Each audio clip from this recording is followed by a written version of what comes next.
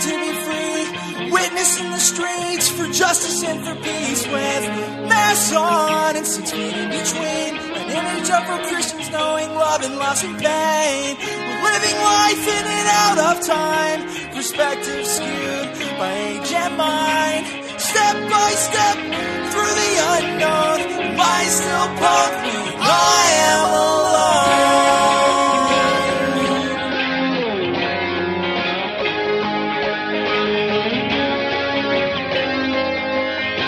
Am I still punk when I am alone?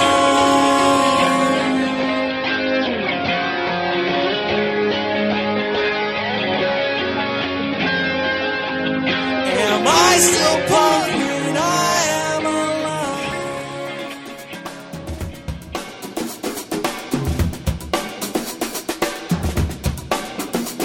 A couple of years ago, my brother-in-law gave me a cheeky Christmas gift. He knows that I love coffee and scripture, and so he gave me this photo print of a steaming cup of coffee with a verse from Ephesians 5:14 inscribed on it. Any of you know scripture well enough to know what Ephesians 5:14 says? Sleeper, wake! That picture is hanging in my kitchen, and I giggle a little bit each time I notice it. But, disappointingly, the author of the letter to the Ephesians was not talking about coffee.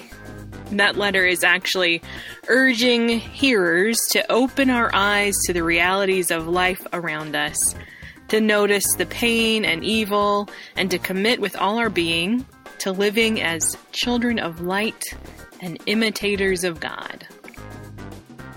In today's episode, Naomi from the Church of the Brethren Office of Peacebuilding and Policy talks with Reverend LaDonna Nkosi, the Director of Intercultural Ministries for the Church of the Brethren, about connections between racial injustice, economic injustice, and the ongoing global pandemic.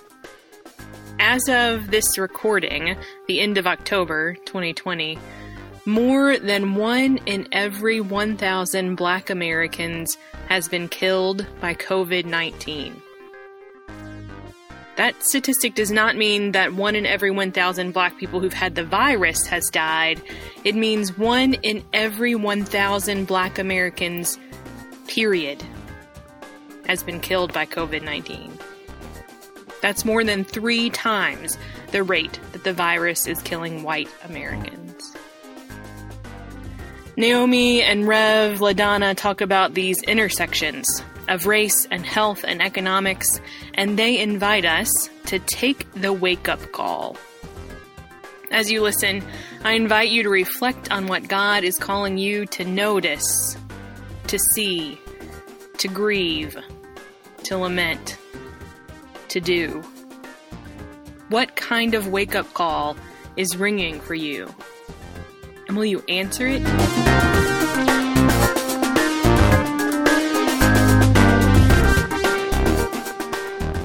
Well, greetings of peace, everybody. It's so good to be with you in the Dunker Punks broadcast.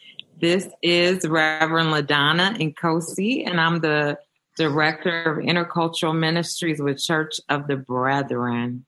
And I'm so glad to be here with my sister here and with all of you for this important discussion and time. Thank you. So I'm Naomi Yoma, Associate with the Office of Peacebuilding and Policy, Church of the Brethren.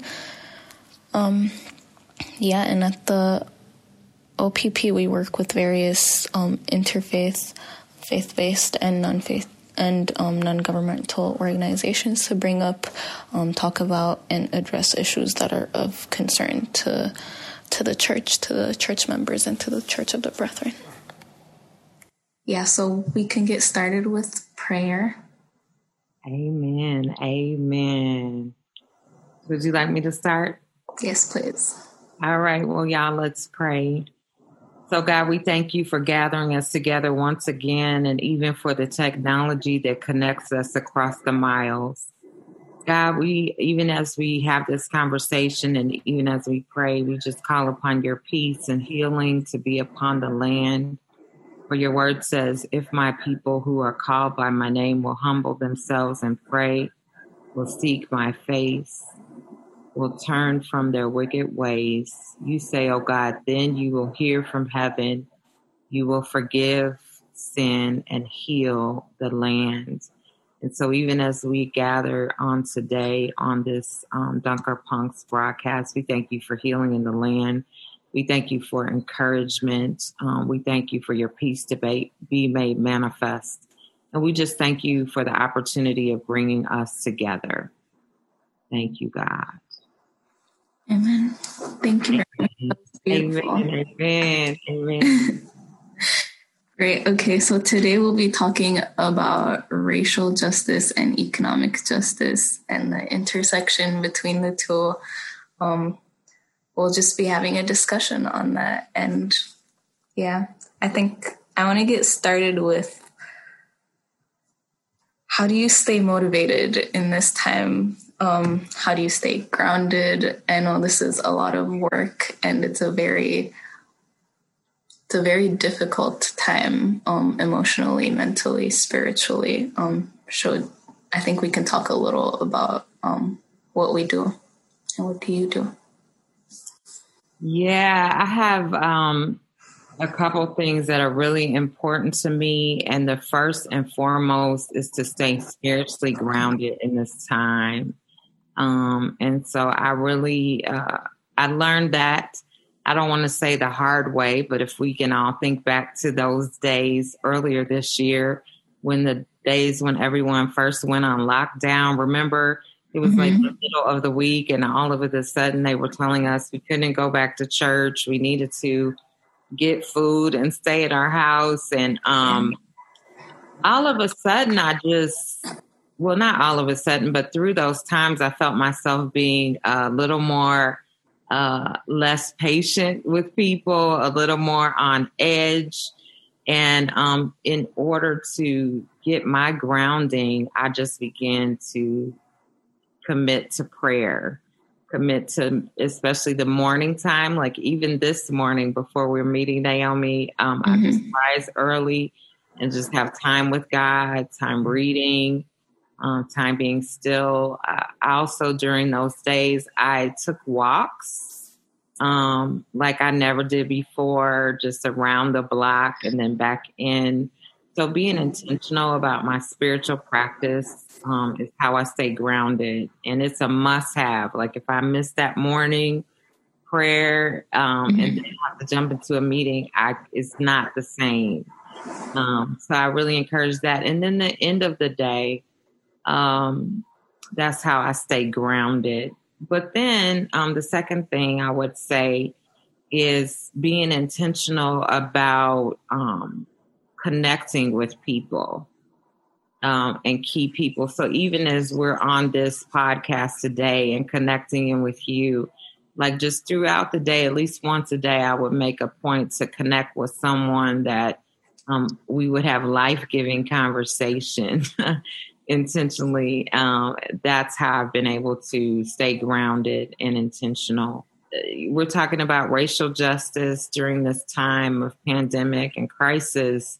It's a time when many of us, probably almost everyone, has family members that they cannot see, that they have not seen for 6-8 months or more. And so in the middle of pandemic time and in the middle of really the racial crises, I really had the need to see my family.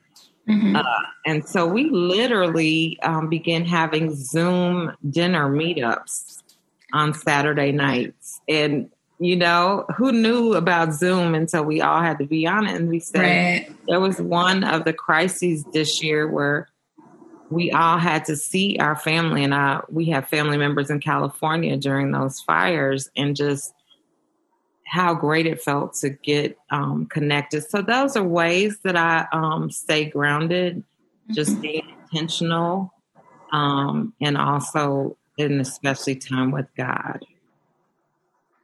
Yeah, I'm glad you mentioned Zoom. I think about this a lot. I know, like the timing of the pandemic, had it happened anytime earlier than this, things would have been very different. And I'm just glad that we have like the technological capabilities to, even though we cannot be normal, we can still socialize in a not physical way. I am an international student, and my parents live back home, and they were supposed to come visit over the summer for graduation, but they couldn't because of the pandemic. But still, we were able to connect and see each other through like video calls, and it makes such a big difference mentally and just emotionally. So yeah, I'm glad that this is the time that it happened when we have so many other alternatives, Thank you for mentioning that. No problem. Thank you for sharing. Should we move on to our main? Okay. So what's the importance, because we often talk about the intersectionality of things, how you must address one thing to address the other. Like things don't exist individual or independently from each other. So I want to talk about addressing racial justice, racial equity, and inequality in order to address economic injustice or to achieve economic justice. Well, one of the things in this time, I think we can see how economics hit at work, the difference between the haves and the have-not. Mm-hmm. I think that we talked about how in the beginning of the time of COVID-19 and even people having people's access to healthcare affects how if they did get the virus, if they would live through it. And mm-hmm. So we see an intersection between economic justice and racial justice. And in fact, in some ways, you really cannot separate them. I want to pass it over to you because I know this is a passion and some wisdom that you bring to us about the intersection and importance. And there's some images that you shared recently that have still stuck with me. Do you want to talk about those intersections a little bit? Yeah, thank you. Yeah, so it's still something that I'm exploring and still something that I'm learning about. And in this learning, like so far, understanding that to address economic justice, we must address racial injustice issues. They cannot exist without the other. I attended this workshop recently, and someone said something that really stuck with me, and I shared this before too, but someone said race must be at the center stage of all of our conversations because it's the deepest wedge in American society. Again, they're just saying to address anything, we must address race and racism in this country because it's the biggest factor so far. It's very systemic and it exists in all of our infrastructure, all of our system, all of our institutions. And that was a very interesting, powerful, and scary thing to hear, to be honest. And I think right now in the pandemic, we're seeing a lot of the gaps, like the racial wealth gap we see, and then we see how that transfers to like the economic gaps. We see how minoritized populations are really like most impacted by COVID as a health crisis, but also as an economic crisis. And we really need to do our best to advocate and do our best to educate and to just like work to change these systems so we can be more equitable and so that race is not like an issue. So race is not a deciding factor. And when we look at, someone is economically better or race should not be like a correlative factor in all of this. Yeah. So what do you think? Well, for me, in one way, it's hard to separate the two, or in the sense, I think I was sharing with you how in our city here in Chicago, how for several months, the number one cases and, of course, the first cases of COVID-19 and deaths of COVID-19 were African-American people. And so that has changed every week. It changes. And now when we look at the numbers, though, we do see that it does impact people from lower income backgrounds. And again, I think it has to do with even vulnerability levels. For example, here, they told us don't take the public transportation, so some people can, because of their economic status, they can stay home. They can say, I'm going to stay home. And other people cannot do that. Or some people can drive and other people cannot. And so it's the reason I say it's hard to separate, because it's like, well, let me back up. That's why I think what you said about addressing racism to undo economic injustice, is important. But I think being aware of both, because really until you have brought the question or the analysis of economic injustice into the conversation, we could never address that. And so to be willing to address that, the same is true with gender bias, as you talk about the economic wealth gap and the impact on women. So it's like each of these are intersecting. And I remember being at an anti-racism training when I was in university, and the speaker talked about how these classism, racism, sexism, all are intertwined, and you can undo the thread of one and it'll loosen the whole. And so, I think that's so there's this really interesting article / report from the Economic Policy Institute, I think, and it's titled Black People. Let me look at this so I can quote it exactly. It says Black workers face two of the most lethal pre-existing conditions for coronavirus: racism and economic inequality.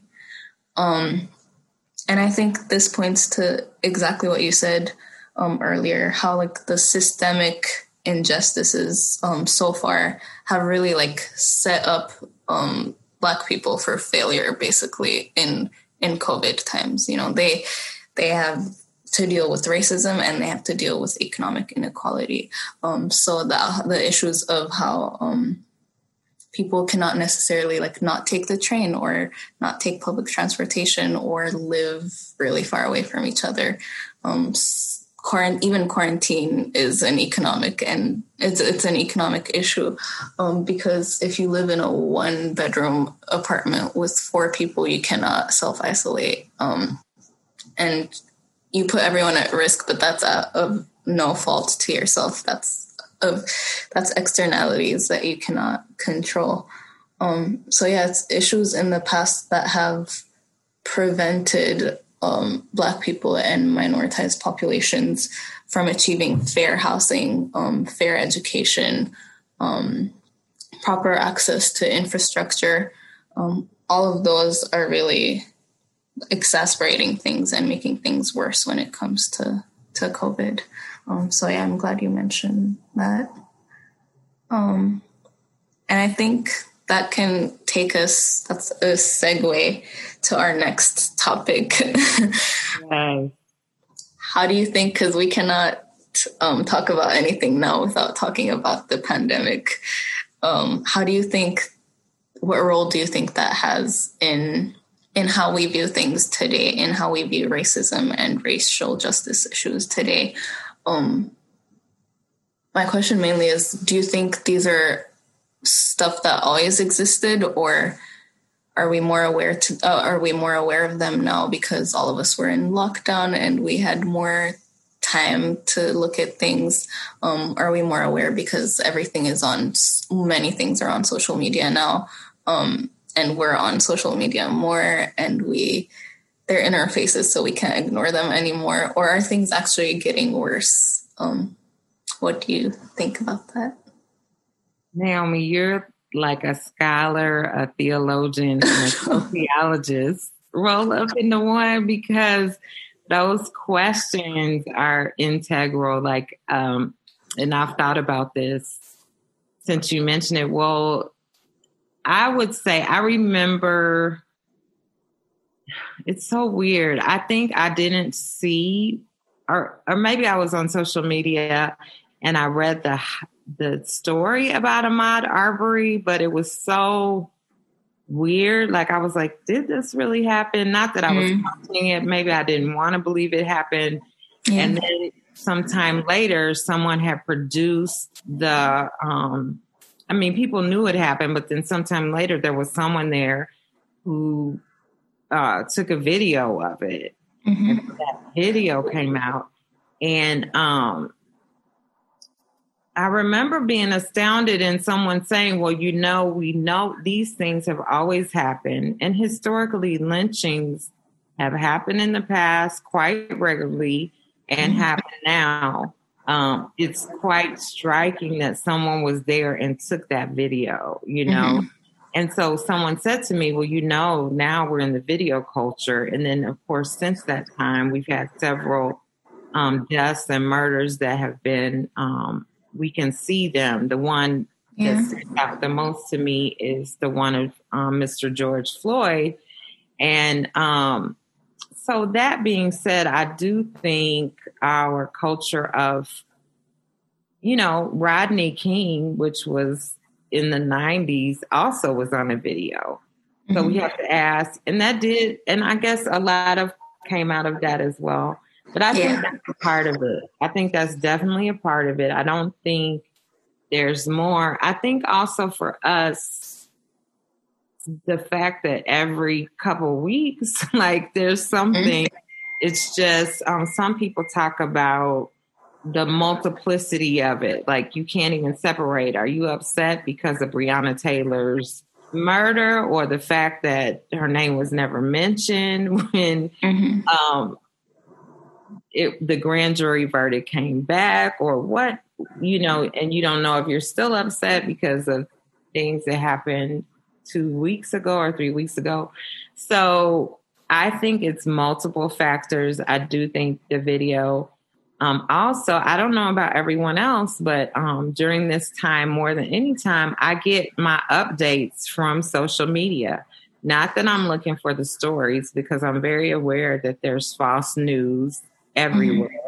But I'm looking at what my friends are posting, what people from the church are posting, what's going on like in Oregon, or what's going on for you, like in DC. So I'm looking to see what are people saying. And so therefore I'm on my social media, and then I see, oh my gosh, this happened and this happened and this happened. So it's like, you're there. So I think your thesis is right, that we are not only inside, but depending on the internet for our communication. It might be more. I don't know. I think we just see it more. And I think our hearts are, if you're one, like even me, when I see stories on social media, I do scroll by, because it's like only so much I can take, But at a point, you have to deal with that. And so your thesis about, are we inside? Are we not over busy as we were before? That we have to reflect on these things and getting to the point where you cannot hide from the fact that racial injustice is a problem. You may not know how to fix it. You may not know what to do, but your heart is pulled when you hear this or you're disturbed. So what do you think about this, Naomi? I think it's an impossible question to answer. Oh, you're asking. Well, maybe we should ask them too to think about that. Yeah. So, all of our audience, you should really think about this. It's a packed issue, I definitely think that we are more, like, everything is more in our faces. I also think that a lot of people were they turned from just regular students, from just regular people, to activists in a matter of weeks, days, even months is too short. And everyone was just thrown into it, you know. So that's where your idea of self-care really comes in. Mm-hmm. I think it is important for us to participate, and it's important for us to play our role, play our parts. But it's also important for us to maintain our like spiritual, mental, emotional well-being. So we know the things we're doing them as effectively as possible. And we're making correct decisions that we've taken time to like slowly think about and assess and really think about, you know, what the consequences are. And we've taken time to educate ourselves. But yeah, I think now it's more difficult to get away from issues, which is a good thing. But it's a bad thing if you want to like take some space for yourself and take some mental time off. But I'm happy that this is not something we can ignore anymore. Change needed to come. Racial justice issues in this country needs to be addressed. And I'm glad this is not something we could hide from anymore. So yeah, that's what I believe. Can I just say one more thing? Yeah, sure. It's a wake-up call. Exactly. In life, if we each of us go back and think about our lives, there's certain things that happen in our lives that woke us up to something. Mm-hmm. It didn't necessarily have to be negative or bad or injustice, but it woke us up. And if we don't recognize now that we're in a wake-up call, some people believe that if you don't get a message, that things will keep happening until you get it. So let's take the wake-up call. We've learned a lot of lessons here, like how important our relationships are, the ability to be around each other. But we've also learned that racism does exist, that it not only exists, but it's embedded in our systems and in our lives. And so let's take the wake-up call. And if you don't, I'll give an example. One of the things that happened here is our state came up with a program called Healing Illinois. Mm-hmm. And basically they're giving opportunity for everyday people through an organization of their choice to apply for funding to do racial healing in their community. And so it's like, would we have had that before this time? Yeah. Not at this level. And yet, as I was thinking about it today, what a unique opportunity. Like, we're thinking about how we can connect people across the state and across neighborhoods and across cultures. And people can do that without worrying about, do we have the money for it? Do we have the infrastructure? So let's take the wake-up call. That's what I'm thinking. And and then begin to heal these injustices that are rooted in the systems that we deal with every day, our education system, our economic system, our political system, our religious system, churches. And let's do healing from the inside out so that we don't have to keep learning these lessons over and over again. Yeah. But back to you, sister. I'm getting excited about that myself. No, that's great that you framed it this way. That's exactly what it is, a wake-up call. And I think it's opened our eyes to a lot of the things that we're missing and a lot of the things that we need to work on. So, I think that's also another great segue to our final point. What are the things that we as people, we as members of church, can do to contribute? What is this wake up call telling us to do? Yeah. Well, again, I'm led to say first before we answer, let's ask our audience who's listening, just take a moment and think about what are some things that you can do that you've done. And I'm going to pass it to you first, Naomi. You have some good ones. Yes. Okay. Thank you. So I was thinking, I think now more than ever, again, as I said earlier, technology is allowing us to play parts that we couldn't previously play. And we can contribute in ways that are very, they might not seem as important, but they are extremely important. So for example, social media. If we usually have social media at our fingertips, we have access to the internet. One way that we can contribute is just using our social media, spreading awareness, making sure that people around us, people in our networks, and people in the community are aware of things that are going on. Just like you said, a lot of us get our news from social media now, just because that's what's happening at the moment. It's very quick, and it's very indicative of a lot of people's experiences, like a lot of people's experiences at the moment. So, for example, if you have a social media following, you can really use that to spread awareness of messages. And then that also brings me to like the second point, which is educating ourselves.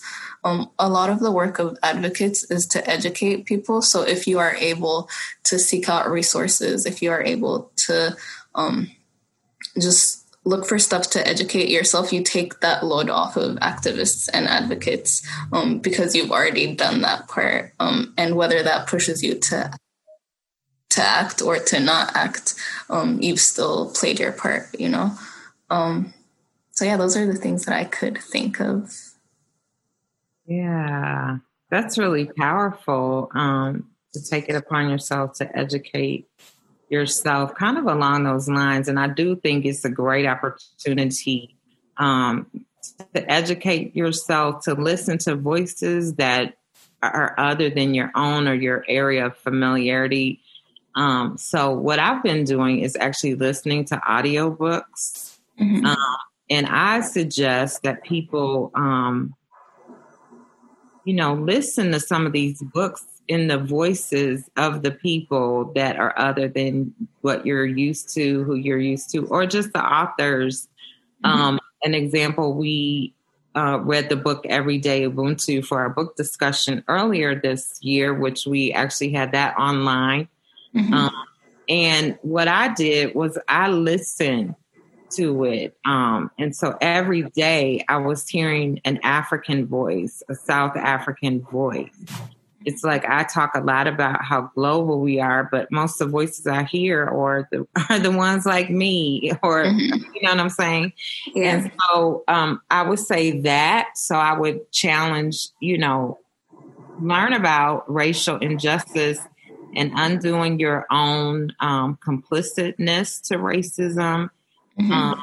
And listen to some voices, hear some voices other than maybe what you're used to. I think that's good. You can even have fun with it. There's book discussions all over the place you can be on. I think Honored Peace is having a book discussion with Drew Hart's book coming up. I don't even want to name everyone because there's some great book discussions. But do your work. I mean, Naomi, you said it nicely, but do your own work as well as collaborate with others. Mm-hmm. I would say would be my number one on what you can do. Yeah. And then support some organizations and work on dismantling these injustices. And one way when we're having these book discussions, we're thinking about it, but at some point you have to work on dismantling the injustices. So just, if that means connecting with an organization in your community that's doing that work, or now we're global because we're all online, you could connect with someone who's doing that work and support them and literally deconstruct racism where you are. and in a more public sphere. Yeah, that's what I would say.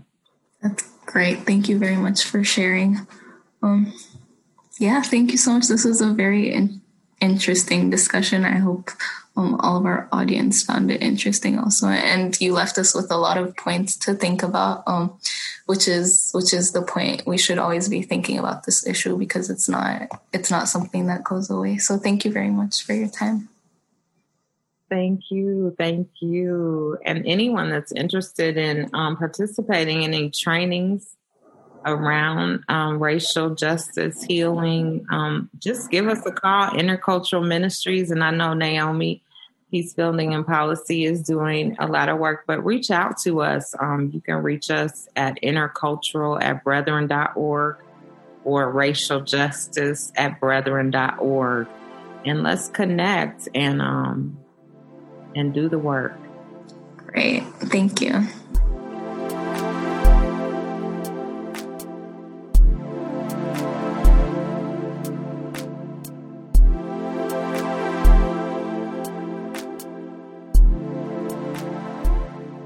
Here's the fuller context of that verse from Ephesians that my brother-in-law's gift makes me think of every morning.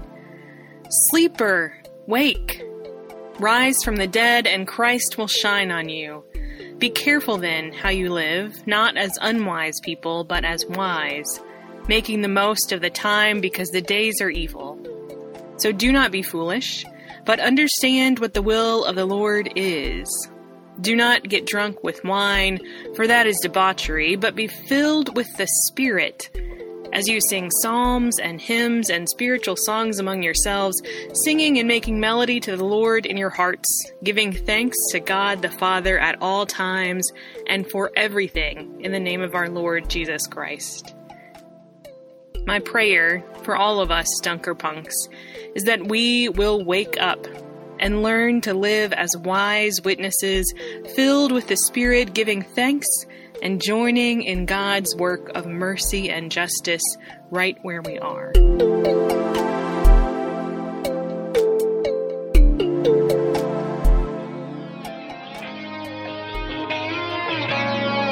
Thanks for listening. The Dunkerpunks podcast is dedicated to the faithful work of waking up to God's truth together. This episode was created by the Office of Peace Building and Policy. I'm your host, Dana Cassell. Jacob Krause edits the show and creates our music. Taylor Cole manages communication. Suzanne Lay is in charge of production. The Arlington Church of the Brethren hosts and sponsors the show, and On Earth Peace provides ongoing outreach and production support. You can find archives on iTunes and online at arlingtoncob.org/DPP, and you can connect with us on social media at DunkerpunksPod or by emailing dpp@arlingtoncob.org. Until next time, Dunkerpunks, keep awake.